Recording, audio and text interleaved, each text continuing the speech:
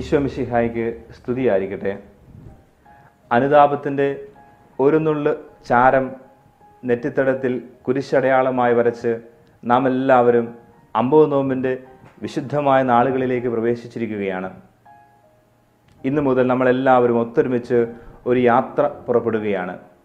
ക്രിസ്തുനാഥൻ്റെ ഉദ്ധാനത്തിൻ്റെ വെളിച്ചത്തിലേക്കുള്ള ഒരു തീർത്ഥാടനം. യേശുനാഥൻ ആദ്യം നേരിട്ട പ്രലോഭനം കല്ലുകളെ അപ്പമാക്കി ഭക്ഷിക്കുക എന്നുള്ളതാണ്. അപ്പം അത്ര മോശം കാര്യമല്ല, നമ്മുടെ ബേസിക് നീഡ്സിൽ ഒരെണ്ണമാണ്.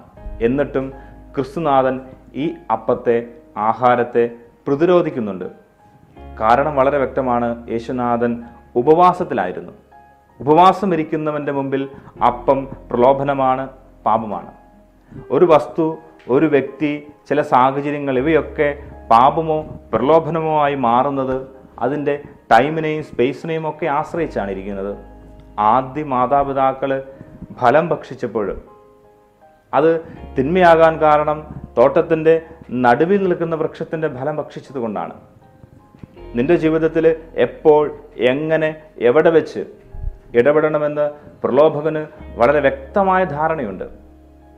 ആ യഹൂദ സ്ത്രീ അപ്പമുണ്ടാക്കുവാൻ വേണ്ടി സകലതും ക്രമീകരിച്ചു. അവസാനം മാവ് കുഴിക്കുവാൻ വേണ്ടി പാത്രത്തിൽ നോക്കിയപ്പോൾ മാവില്ല, പാത്രം ശൂന്യമാണ്. പെട്ടെന്ന് ഇത് അവളുടെ പാത്രം ഇങ്ങനെ മാവ് കൊണ്ട് നിറഞ്ഞു വരികയാണ്. ഉടനെ അവൾ തിരിഞ്ഞു നിന്ന് പറഞ്ഞു, സാത്താനെ ദൂരെ പോവുക, ഇത് നിന്റെ പ്രലോഭനമാണെന്ന് എനിക്കറിയാം. കാരണം എൻ്റെ ദൈവം ഒരു ഇന്ദ്രജാലക്കാരനല്ല, ഒരു മാവ് വിൽക്കുന്നവനല്ല.